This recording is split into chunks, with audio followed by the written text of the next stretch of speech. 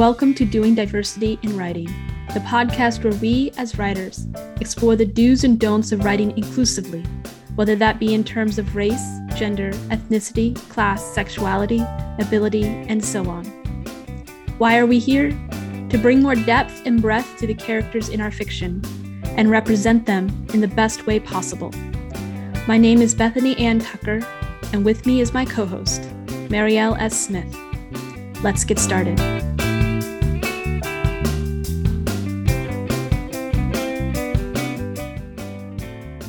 Hello, Marielle. How are you doing today?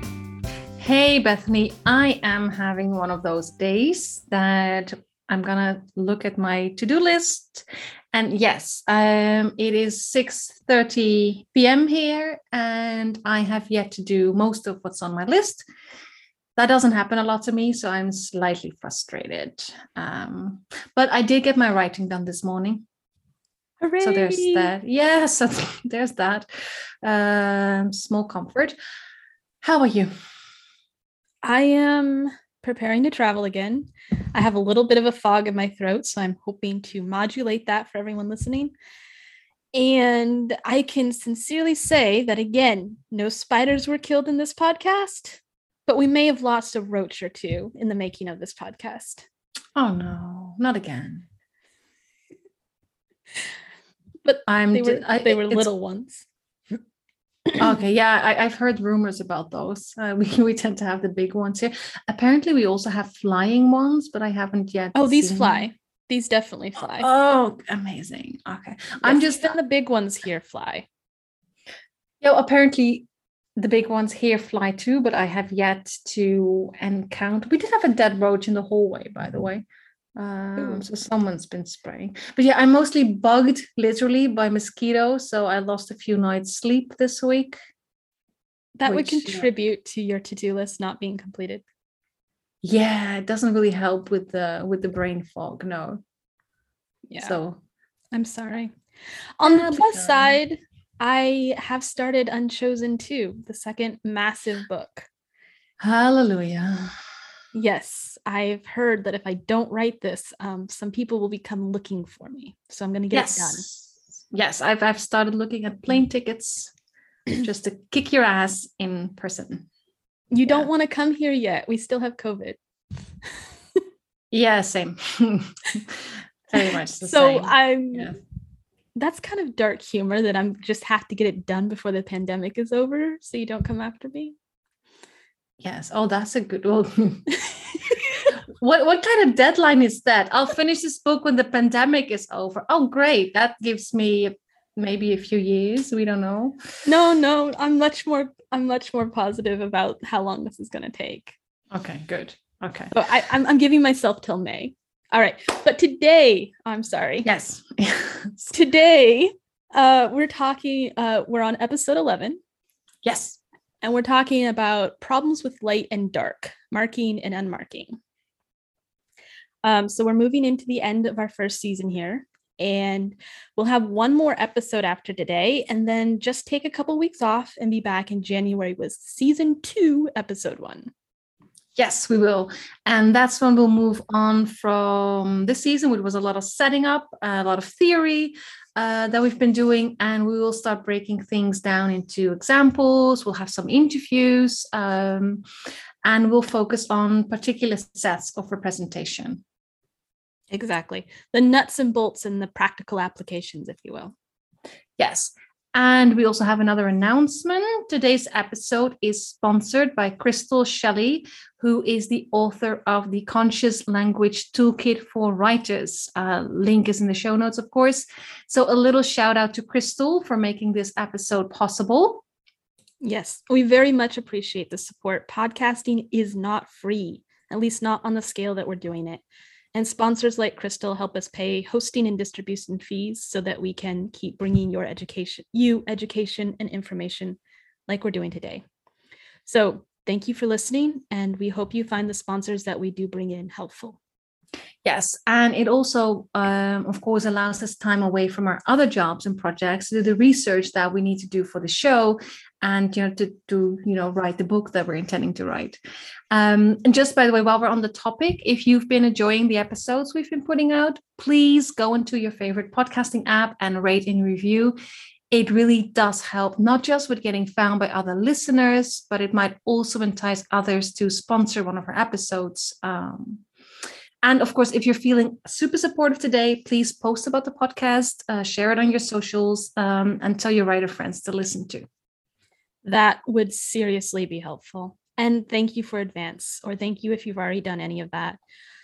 So today, we're going to pick up from where we left off in episode 10, but move on beyond grammar and explore how we use marking and unmarking in terms of language and the level of description.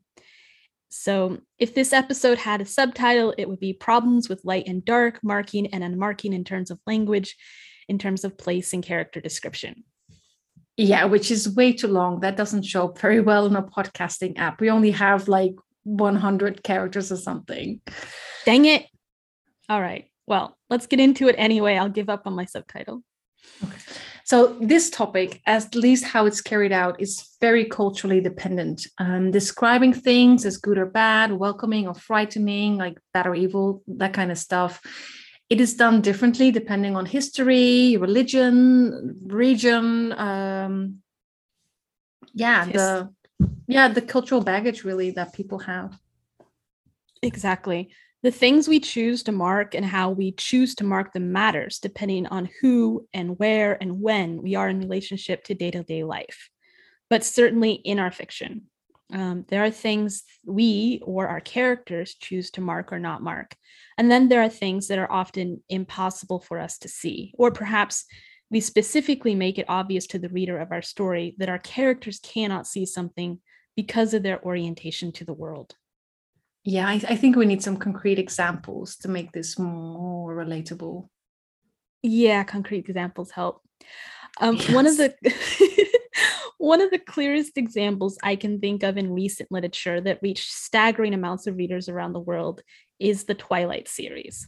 Whether or not you take the genre and that series seriously yourself, they were and remain a significant monetary powerhouse in the publishing industry, selling millions of copies and inspiring a series of feature films. The films alone, not counting the books, made $3.3 billion US worldwide, according to cheatsheet.com. That's a lot of money. It is a lot of money. I figured this was a good series to look at, as it appears to have been translated into 37 or 38 languages, depending on which article you read. In 2008 alone, so early on, 27 million copies of the books in the series were sold worldwide. It's hard to argue with that kind of reach and what kind of effect that amount of hype can have with so many people reading. Yes. And, I actually read the first book a couple of years after it came out. I think all the films were out by then as well, but I haven't seen any of those. There was so much criticism amongst my feminist friends. I never really felt like investing in it, even though I know a lot of people who are like huge Twilight fans. But I was very curious about the writing, about how it had come to be such a hit, that I picked up the first book at our local library at some point, just as a case study. Of course. I spent a lot of time near Forks, Washington, where the Twilight series is primarily set. So when the books came out, I really felt that I had to read them. I was like, it's my hometown area, give or take an hour by driving. It was probably the first work I read set in my area, so I was really excited about it. I think it was 2008 I read them, 2009. I'm not sure exactly. So you like the representation of that particular identity marker, that having something famous set in your home area? Yeah, I mean, it gave me something else to say, because I was tired of everyone saying, oh, you live near Seattle. Have you seen Sleepless in Seattle? Every time. This is back when I went to college. So now I could say, it's near where Twilight was set. And then people kind of got it, or at least acted like they got it. So I certainly enjoyed being able to say that. And the setting, I like the setting enough to overlook a lot of things in the story that I wouldn't overlook now. Um, we learn, we grow. So if you've read and enjoyed the Twilight series, I am casting no aspersions on you. I did myself. I read all 4 of the books with my sisters and my mother. We enjoyed them together. We passed the copies back and forth, talked about them. The series is, like I said, set in Forks, Washington, and some of the books I read set in the area very close to where I grew up. So I visited some of the other areas besides Forks as I was a child. So when I was reading the books, I was like, oh, I know what that looks like. It was cool to see the landmarks. It brought some magic into the mundane of my quote unquote normal life. And hey, it had been years since I'd been able to share a story with my mom and my sisters since I'd been away in China and Ohio. So it was a lot of fun.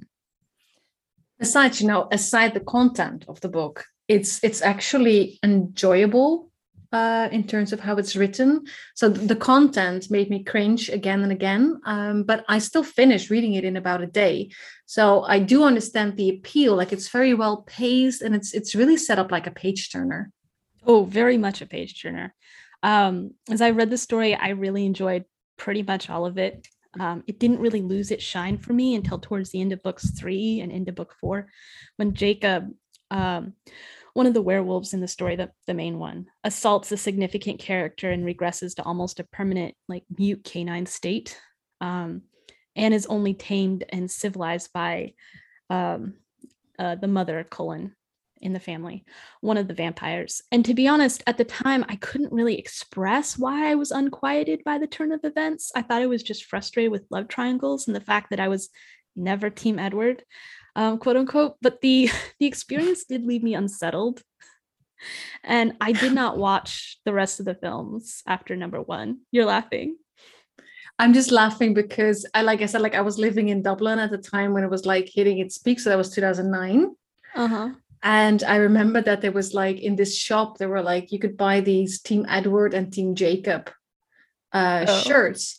So every time you were in that particular shopping center, whenever you saw this group of girls walk past, there would always be this discussion, right, about what team they were on. And I was just because I knew what they looked like, both of them, right? So I was like, well, I would never be Team Edward, because I just think, Robert Pattinson is just, sorry people, that's just not my type. He made a very good Cedric in Harry Potter, but still a bit creepy and pompous.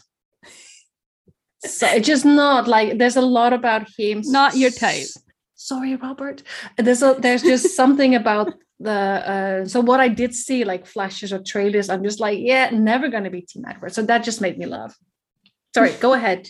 Sorry for that. We all have what makes us tick excited. And not tick. Yes. Yeah.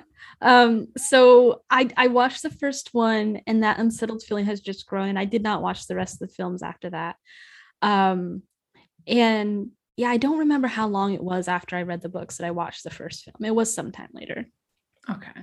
So did you in the meantime figure out what made you feel so unsettled? Because when I read that first book, I had absorbed all of the criticism that I had already heard about the series. So I went in with the language, which must have provided a very difficult reading experience. Like I said, Twilight hit big when I was studying gender studies in Dublin, right? So I was just very deep into, I've always been very deep into feminist literature, but that particular semester abroad, I was just, always with my feminist friends. So we had major discussions.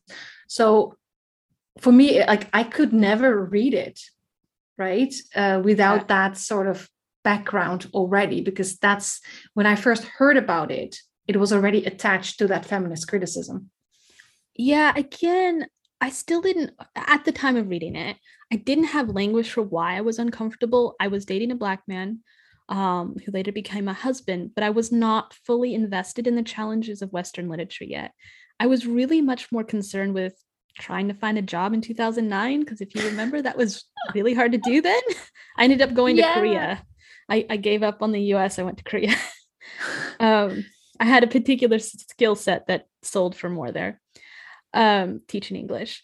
I could only shrug about the storyline and say, I'm just not comfortable. At first, I did zero in on the inherent tragedy of love triangles. I've never liked them.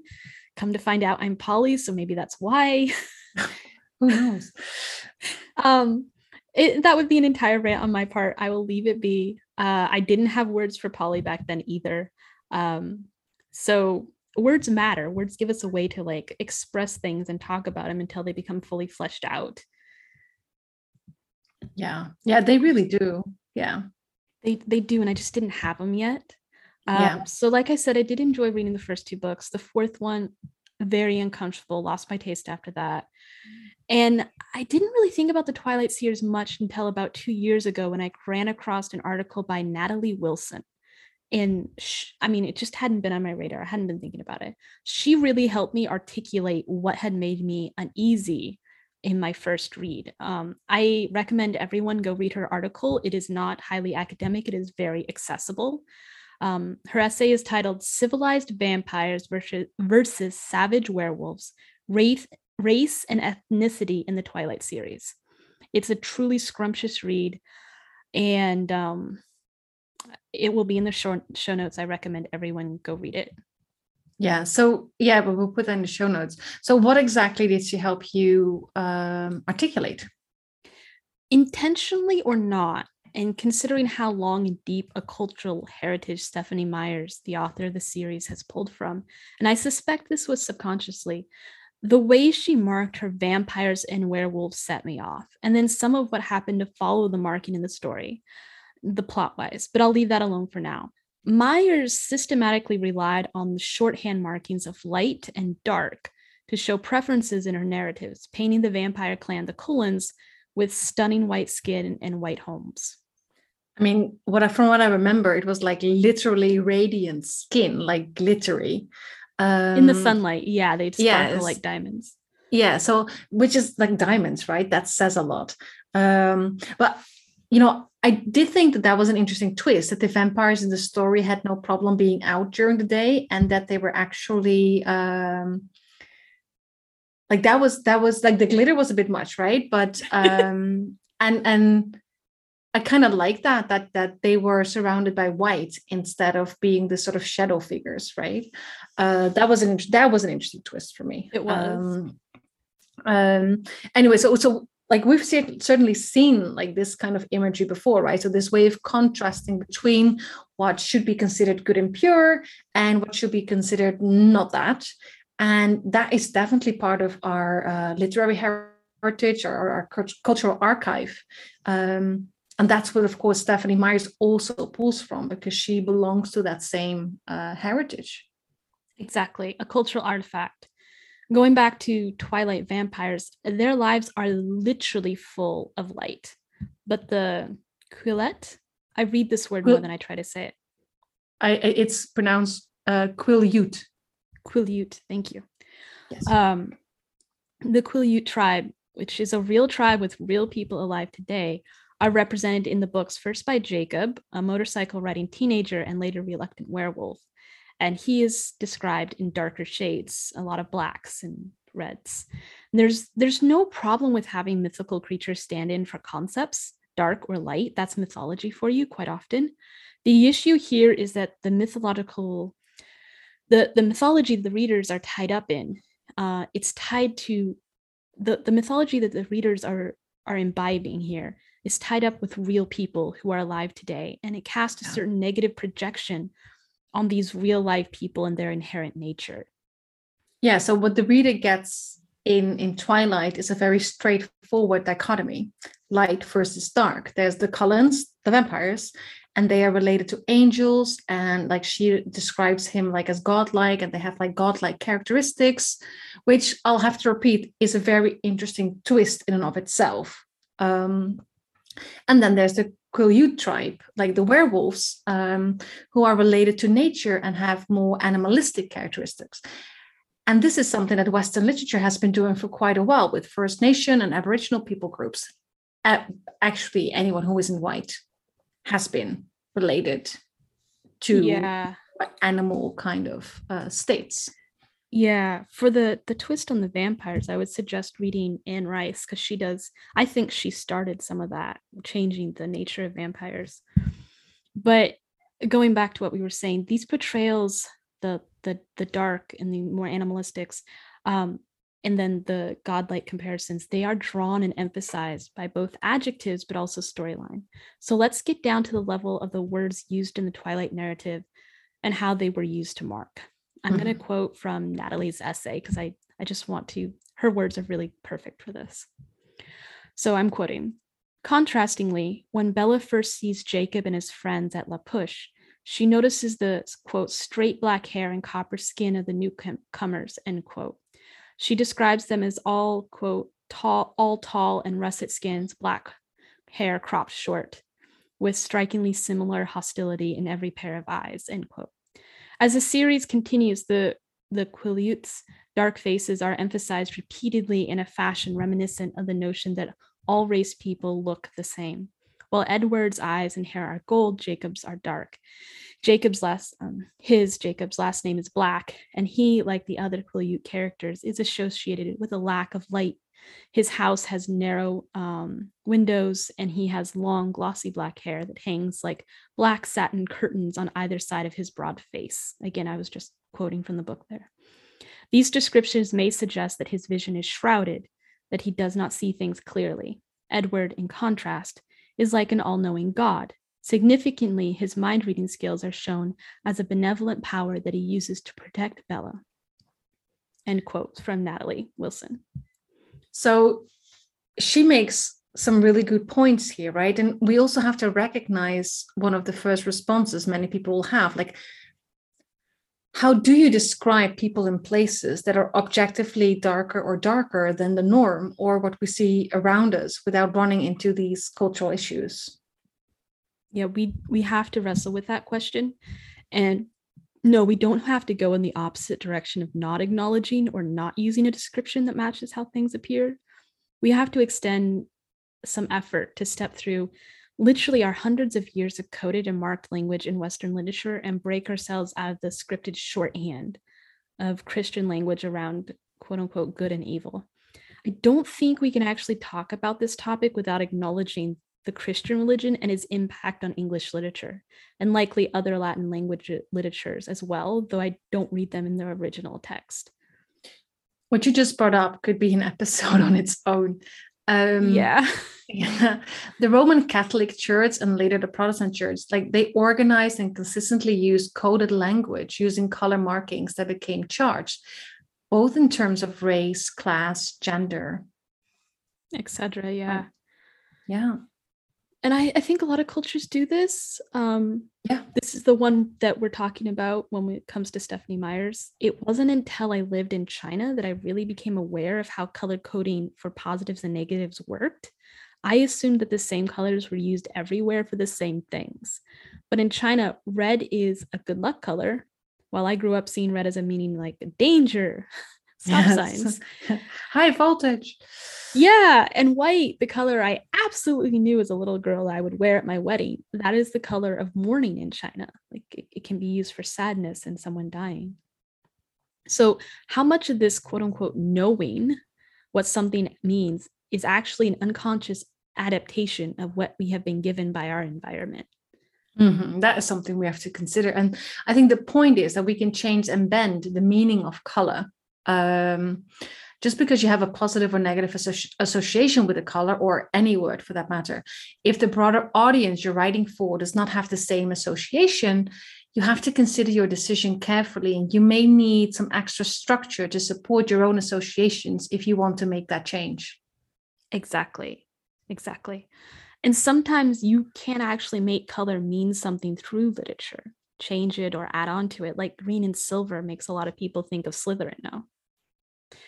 So and for me it's like and there's the whole debate. I'm just thinking, now we're talking Harry Potter, is that the films actually do the colors differently, and there's been a whole discussion, like if you want to download like one of the patterns for the scarf, to knit the scarf, there's like camps. Like one of them is like, no, this is the right colors to use because these were the colors used in the book, and then the others are saying, no, these are the right colors because they're used in the. So it gets loaded as well. It gets charged as well. So it's funny how that goes. Yes. Anyway, Yes. what were you saying? Well, I wanted to make sure that we're all on the same page. What we're talking about here is that when we're talking about color and coding language, what we're really coming back to is being intentional and mindful about the choices we make, and not just reaching for our cultural shorthand as a knee-jerk reaction. We're not saying we should not try to use this kind of language, but that you have to know what you're doing and make sure that it's supporting what you really want to say. So it's about becoming conscious of it and using it with awareness. Yes. Yeah, because there will be times when we want to use an unpleasant or even immoral set of words when writing from a certain perspective, perhaps like in a redemption character arc or something, or to show that a character has certain opinions or learned experiences, etc. Yeah. For example, some of the villains in my book, like I said, I was working on Unchosen 2 again. They are extremely racist towards non-human species. Yes, they are. You're laughing. Yeah, they are. Yeah, it's horrid. Yeah. It's abhorrent. They say all kinds of things that I wouldn't say myself, but I intentionally use marked language for them that reflect their inner worlds and intentions. It adds tension to my book. Yes. And because of the way you describe them, it becomes clear it becomes clear that what they're saying says that much more about themselves. Exactly. Because of how you describe the other characters. And no one thinks that I actually support the villain's opinion. Oh no, I don't. I don't think that is possible. If you read the whole book, I think it's very obvious to know where you as the author land on things. Anyway, so the moral of the story is that you have to use this knowledge for good. You have to use it intentionally. You can use it intentionally. It's part of being a writer. Yeah. Before we move on to the next thing, is this a good spot for our ad? Yes, let's do that. Writers use language to communicate their message, but when the language is inadvertently biased, exclusive, or disrespectful, it can have a negative effect on readers. Crystal Shelley's Conscious Language Toolkit for Writers serves as a resource for writers who want to craft their messages with conscious language in mind. The Conscious Language Toolkit for Writers helps writers think about how to approach writing about topics such as race, gender, disability, and sexual orientation. It is a PDF resource, which makes it easy to navigate and search. The toolkit lists over 300 words and phrases to be aware of as writers, explains why we should be aware of them, and provides potential alternatives. It also includes curated links to numerous resources for further reading. You can purchase this wonderful toolkit by going to www.rabbitwitharedpen.com/shop, or by following the direct link to the toolkit in our show notes. Listeners of this podcast now get 20% off by using the promo code Diversity in Writing with no spaces. So let's go back to the exact language that's problematic and potentially problematic in Twilight and the cultural reasons why. I'm not going to just assume that everyone gets it right away. I'm saying potentially problematic here because depending on our plots and what we do with an idea or direction the story writers, any particular set of words, like we just said, in itself does not have to be a problem. Everything around a word choice matters. Do you want to break some of this down? Yes. Like you can almost tally up into different columns how Myers delineates between Bella's choices, between two kinds of life as represented in two different men. Jacob, the Native American who's a werewolf, and Edward, the one who has like European descendants, who's a vampire. As we said before, it's a choice between light and dark. To be honest, it's almost seductive in its simplicity and probably did contribute to the success of the Twilight franchise, to be honest. It is a highly done up fairy tale where you can easily see the high and lofty and good choice and the lower, less divine choice. It's right there. Yes, and there's a few ways to interpret it based on cultural context. There are. One message that does come through, both through the plot subtly and the description a little more directly, is the association of white with wealth and morality and culture, and darker colors, especially red and black, with animalistic characteristics, physicality, and poverty, to be honest. So that actually goes beyond the racial lines between vampires and werewolves. There's like a bit of intersectionality going on here as well. Quite a bit of intersectionality. So I'm going to give some examples, and I'm relying on a mixture of my own watching of the first Twilight film, reading the books, and Natalie Wilson here. I want to give her credit where credit is due. So let's start with the Cullens, the family of vegetarian vampires that Edward belongs to. To start with, they are white, even more white than Bella herself, and she refers to herself in the books as an albino. Ironically, as I interpret it, she obviously has color in her hair. She's just very pale. Edward is described with some of the following: white, cool, a perfect body, polished like marble. The main bedroom in his house, his family's house, is dubbed by Bella as the White Room. Another color associated with Edward is gold, both in his hair, but also his eyes. And he's associated with shiny objects like the car he drives and the ring he gives Bella. Bella refers to him as godlike, like we said on several occasions. Like, this is some classic European Christian slash Catholic influenced imagery, right?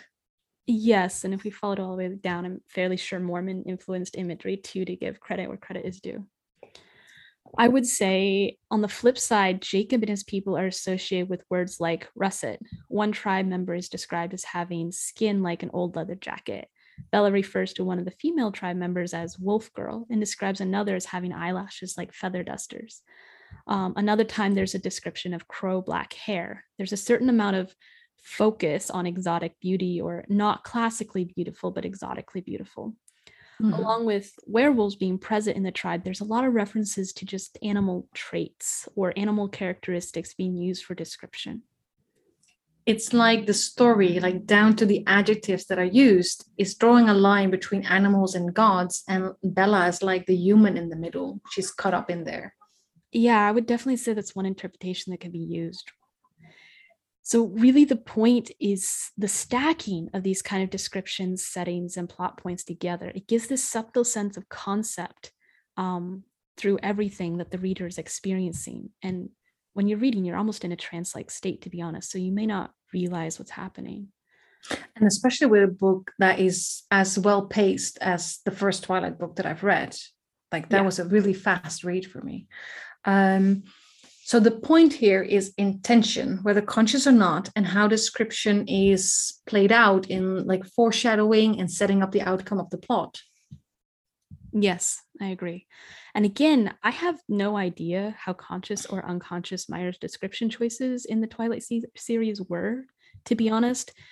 For the stories she told, her descriptions completely support her outcome. Jacob has to be cast aside and Edward chosen for Bella to be quote unquote good. It's a morality story wrapped around a love story to some extent. And it worked. As we talked about before, it sold like hotcakes. Yeah, so when you say it worked, I'm not at all comfortable with that. Like, yeah. I don't like that it worked. Well, yes. And let's dig into that. Stephenie Meyer was a complete invader, going back to our definitions in episode 4, what is or is not cultural appropriation. And she used the Quileute tribe ruthlessly to create the look and feel that she was going for, using very Western Mormon culture, which is derived and shared a great deal with, as we said, Christian European literary canon. So part of the point we're making here is that the associations that we create as authors need to be mindful, and we need to be watching for what kind of implications those descriptions can have. For example, going back to Edward, like being associated with godlike features and self-restraint, and Jacob being associated with frequent nakedness and like raw physical power, but like with very few manners. Yes. Yes, and because Jacob comes from a people who actually exist. That, of course, yes. Yeah, that's just another layer. Yeah, so I'd go further and say that the main problem isn't the description of Jacob taken singularly, but that everyone in his people group ends up with the same sort of treatment, and that he's contrasted against what he's contrasted against without acknowledgement of how his type of situation, which is very real and is happening right now, comes to be. On top of that, there's no acknowledgement of diversity within diversity for his people group, either in the plot or the descriptions. And we have to take into account the place and time that the books are written, as I just said, which is literally the United States, where we have some serious skin color based prejudices historically and continuing now systematically. I won't get into all that. We've talked about it before. Yeah. And then on top of that, class issues. I was just gonna say, just hearing you say all these things, I'm like, these are some of the points that we've discussed in previous episodes, like things that you need to watch out for. And in Twilight, these are being perpetuated. Yes, and we're bringing it up again because it's we're taking this down to the singular language choice. It's like this word here and this word here, and they stack up. Yeah. So when we write, what we really have to ask ourselves is, what is the outcome of these descriptive choices in this particular context? I think it really does have to come down to that. Yeah. When I was a child, there was a blind woman, probably in her 20s, I think, that came to our church. Sometimes, often with her seeing eye dog, and always with her partner. I remember I was kind of frightened of her at first because her eyes would move in ways I hadn't seen someone's eyes move before. And she did a lot of reaching for things because she wasn't in a place where she had mapped it out in her head yet. But if I were to write that scene now of myself meeting her and observing her, I would focus on the way that she held herself tall, the way her dog and her interacted with trust, her sense of humor, how she wore glasses to make others more comfortable around her. And then I would also write about my uncertainty and how my uncertainty was augmented by the uncertainty of the adults around me from who I was taking my cues. This would respect the two levels of the experience, the woman's absolute competence and grace in handling a building and situation not designed to be accessible for her, and my experience meeting someone who was signaled to me as being very different from the norm. So just playing devil's advocate here, but why would you not just focus on your experience? Because I don't want to contribute to the narrative that people with abilities different from standards are incompetent or frightening. I've literally dealt with enough of that in my own life with my own capabilities and challenges, and I don't want to contribute to that false narrative with my writing. That's a very good answer. And I knew you were going to say something like that. But, sometimes we have to write someone negatively because that's how our character will see them. Or that's how we need our readers to see them because they're like our villains or... True, or we need to have a certain kind of interaction happen. I don't think you and I could sit here and list all of those today. That would take too long. Yeah. So... I, again, completely agree. Sometimes we don't have the luxury of what I just described. And there are a lot of ways that we as authors can signal to our readers that we don't agree with our character's view, even if it's as simple as having another character call our character out or express a different point of view on the issue through word or action. Have you seen Disney's Hunchback of Notre Dame? Yes. Notre Dame? Yeah. Yes. It has some really beautiful dramatic scores, one of which is where the cleric, the villain, talks to the Holy Mother Maria about how righteous he is and compares Esmeralda, the woman who befriends the titular character, Quasimodo, to a demon. He's calling her a demon, basically. His opinion of everything, awful as it is right out there to be heard at the top of his lungs. But by the end of the film, no one's supposed to agree with him. Exactly. And that's because of how the author decided to portray his character himself. And that's exactly what you're doing in your work. Like, you have some of your characters say the most abhorrent things, do the most abhorrent things to the creatures that they do not see as their equals, right? But the way you describe those characters doing these things and saying these things that makes it obvious where you stand and where the other main characters stand in that sort of, in that dynamic. Yeah. So stepping beyond Twilight for just a moment to give some other perspectives and insights, one that comes to mind that's not fantasy or focused on race is the way we talk about cities, urban areas, landscapes in general. This can be really useful when writing like paranormal, true crime, thrillers, modern literary work, modern romance, etc. So I recently read an article on Brookings.edu. They were talking about language in media, such as newspapers and newscasts, but we can't easily transfer this to descriptions in fiction. The article starts with a quote from George Orwell, author of 1984, and he says, "But if thought corrupts language, then language also corrupts thought." So I'll quote from the third paragraph of the article, and we'll again have the link in the show notes. So the article says, "This awareness has implications for not only how we talk about people, but also the places where they live. Journalists, practitioners, and researchers, including those of us at Brookings, often employ shorthand labels such as, quote, distressed places, struggling neighborhoods, high crime areas, and any such combination of deficient plus geography to describe communities impacted by racism, disinvestment, physical destruction, and economic exclusion. But just like the labels we attach to people, such language reduces these communities to only their challenges while concealing the systematic forces that cause those challenges and the systematic solutions needed to combat them."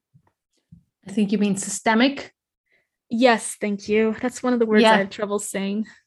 Yeah, I get that. Yeah, so systemic forces and systemic solutions. Yeah. So as writers, when we're looking at describing places, we need to consider who we're placing in that place and how we want our readers to think about them. If we're using terms like high crime and distressed, that paints a certain picture of anyone we play in that specific area. Agreed. And sometimes we may use these terms, but it might mean we're also missing out on telling a fuller story, digging deeper into the possibilities of our setting, etc. Because there's a pride, and even though there's a factory that's left a neighborhood or a community, some of our characters who are remaining and staying, they might be staying for the memories of a loved one or waiting for someone to come back, or perhaps they can't handle leaving this area that's no longer that economically viable, or maybe the outside world is scary, too scary. So there's a depth that we can mine as authors if we want it when digging into these descriptions. Or you can subtly change the description of the same place over time to give a different, deepening perspective. Like you could start saying, this is an economically depressed area. And then as the story gets deeper, you describe it in different ways. Mm-hmm. I like that. And I think we can give some practical examples here as well. Yes, more and more practical. Yes. So for the practical, say we're trying to describe a small house with small windows that have been covered in dirt. There's also a muddy yard and there's been a recent storm. So we could say, she rolled up to the house up the long dirt road, covered in potholes from neglect, and studied the small brown house. Its eyes, the small filthy windows, were dark, like a dull creature.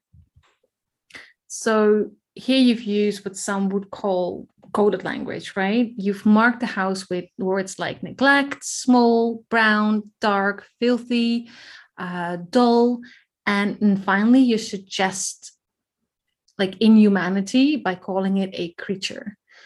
And you've also left out the fact that there has been a recent rainstorm. What we don't say can matter as much as what we do say.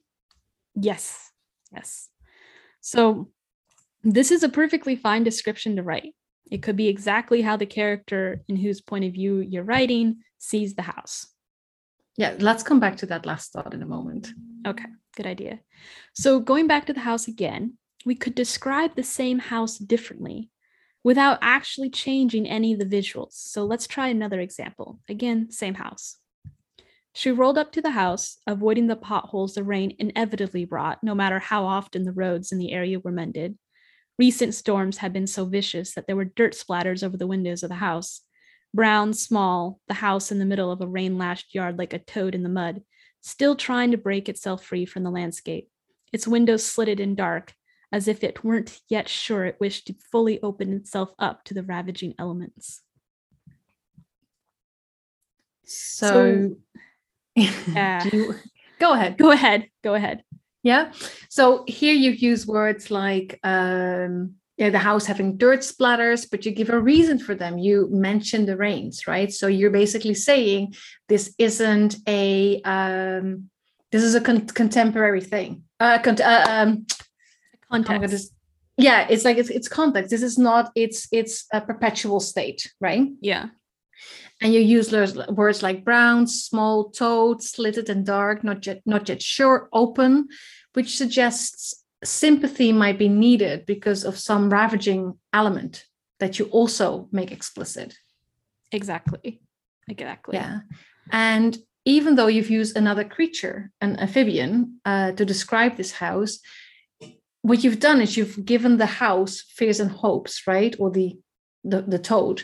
And you suggest that it's been rather used and abused by something that's much greater than itself. Like its appearance is not necessarily its fault, and it could be something more given a chance. Yeah. Thank you for breaking that out so well. Let's try another version just to show how flexible description is. Okay. She rolled up to the house, swerving to avoid potholes. It was like playing video games, dodging to get through to the big boss or the treasure. At the end of the road was a house. It didn't look like much at first. There couldn't have been more than one bedroom, a kitchen, a sitting room in it, if that. Like a one-man protective cave, its windows pointed to the once high price of glass. There had to be history here, weathered and battered, but still standing in its humble pride, even amidst the muddy yard left behind by the recent rain. A bath to get the mud off the windows would probably help. So here you've coded the description with comparing the path to playing video games. You use words like one man, protective cave, history, weathered, battered, humble, and pride. You mentioned the once high price of glass. So here you've also contextualized its current state. Yeah. Now, think of these three descriptions and imagine what kind of impression that you would have reading this and who you would think lives in the house. Like what impression of the person living in the house would you have before you even saw them? And don't worry, we'll put the text in the show notes so that you can take a look and like read them and poke through them on paper. So as listeners, you probably have 3 different ideas of the house for each description. Like 3 different ideas, one for each description. Even though I was describing the same house each time, you saw it in your mind differently because I wanted you to. I marked certain things and didn't mark others. I drew parallels to some things, discarded other possible parallels. And as authors, we have an amazing amount of control with our camera and word choice. As I told someone recently on Reddit, when I figured out that my job as an author was to manipulate people's minds, my job got a lot clearer. But it's true, right? And it's all part of storytelling. Description is still moving a story forward, adding in the layers. Yeah. So for the sake of time, we have repeated this exercise with a focus on a character, but we're not going to go through it on air. We're going to put it in our handout so you can read it if you want to play with this deeper. Yes, and I think the description of the house, I think we'll also put it in the bonus material / handout instead of in the show notes. I think that makes it a bit less messy, but it will all be there for you to have a look at. Yeah. We keep promising checklists and handouts for, episodes 9, 10, and 11. It's going to be massive. So yes, and I'm counting on you to create it though. As long as you make it pretty. I will make it pretty. All right. So one more thing before we start to wrap up. We talked about Twilight a lot today, and I just want to acknowledge that there's a lot more in terms of representation to unwrap and the experience of the Quileute tribe that was not accurately represented in the series. Did I say the name right again? Quileute. The reason we didn't go into all of that completely today is because of space and time, and it went beyond the boundaries of today's topic. We may get into more later when we discuss race, and we have left some links in the show notes if you want to read up on it yourself before we potentially get there, or in case we don't. For example, the Quileute tribe and the Burke National History Museum in Seattle. They collaborated to answer a lot of questions and set a few things right for the record. And I just want to point people in that direction. We have no intention of asking the tribal members themselves how they feel about the films and the books. They put it out into the world, they've said their piece, and we're going to model what we preach here and not cause additional emotional burden. And we ask that you do the same. Yes, because they've already done the emotional labor by collaborating with the museum. Yes. Right? So we can just learn from that and we can go online and search for our answers ourselves. Okay, I think that about wraps it up. We'll be coming back to these concepts and the sentence level writing for the first years to explore different topics, but now you hopefully have a grasp of marked versus unmarked. Yes, it only took us 3 episodes. Only 3, yes. Yes. So there is one more episode in this season, so one more in December. Other than some discussion of holidays traditionally observed in December, we've left it pretty open for questions. So if you're listening, you have any questions, comments, things that stood out to you, please send those in if you haven't yet. And we'll be talking a bit more of what you can expect in season 2 in that episode as well, which will start in January. Yes. So send those questions to diversityinwriting@gmail.com. That's diversityinwriting@gmail.com. And yes, we are going to be taking a little bit of a holiday. Maybe you are. I have it on good authority. If I don't produce that draft, I'm in trouble. So I'll be in my office, except for when my friends visit. I am looking forward to that for a couple of days. But, I keep asking myself why I can't write shorter books. I have been struggling with that same question. So I don't have the answer to that, unfortunately. Oh no, I guess I'll just keep writing these really long ones. Please do. Please do. All right. So next week then for our season's final episode. Yes, I will talk to you next week. Next week. Bye. Have you reached that sweet place where you've written out your entire story? It's a wonderful feeling. You've worked so hard for this, spent so many long hours at the keyboard or talking to yourself via recorder, then going over it again at the computer. It's been mostly internal work, and it's often been alone. But now, it's time to take it from rough to polished, and for that, outside perspective is essential. Let me help you. As a developmental editor, I, Bethany A. Tucker, will take your hand, sort through your draft, answer your questions, and help you polish it until your work shines. You don't have to do this alone. It doesn't matter if this is your first book or your 10th book, whether you've published this book already and want to make it better, or you're teetering on the edge, eager to publish for the first time. Together, we can take your book to the next level. Contact me via links in the show notes or at theartandscienceofwords@gmail.com to take the next step.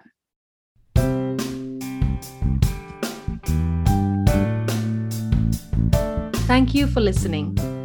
Music for this show was written and produced by Eric Mills. If you want to join the conversation, fill out our writer and reader questionnaires. Both can be found in the show notes and on our website, representationmatters.art. That's .art. If you want to be the first to hear when a new episode comes out, sign up to our newsletter. And if you found this helpful, please rate and review on your favorite podcast app to help other writers find us too.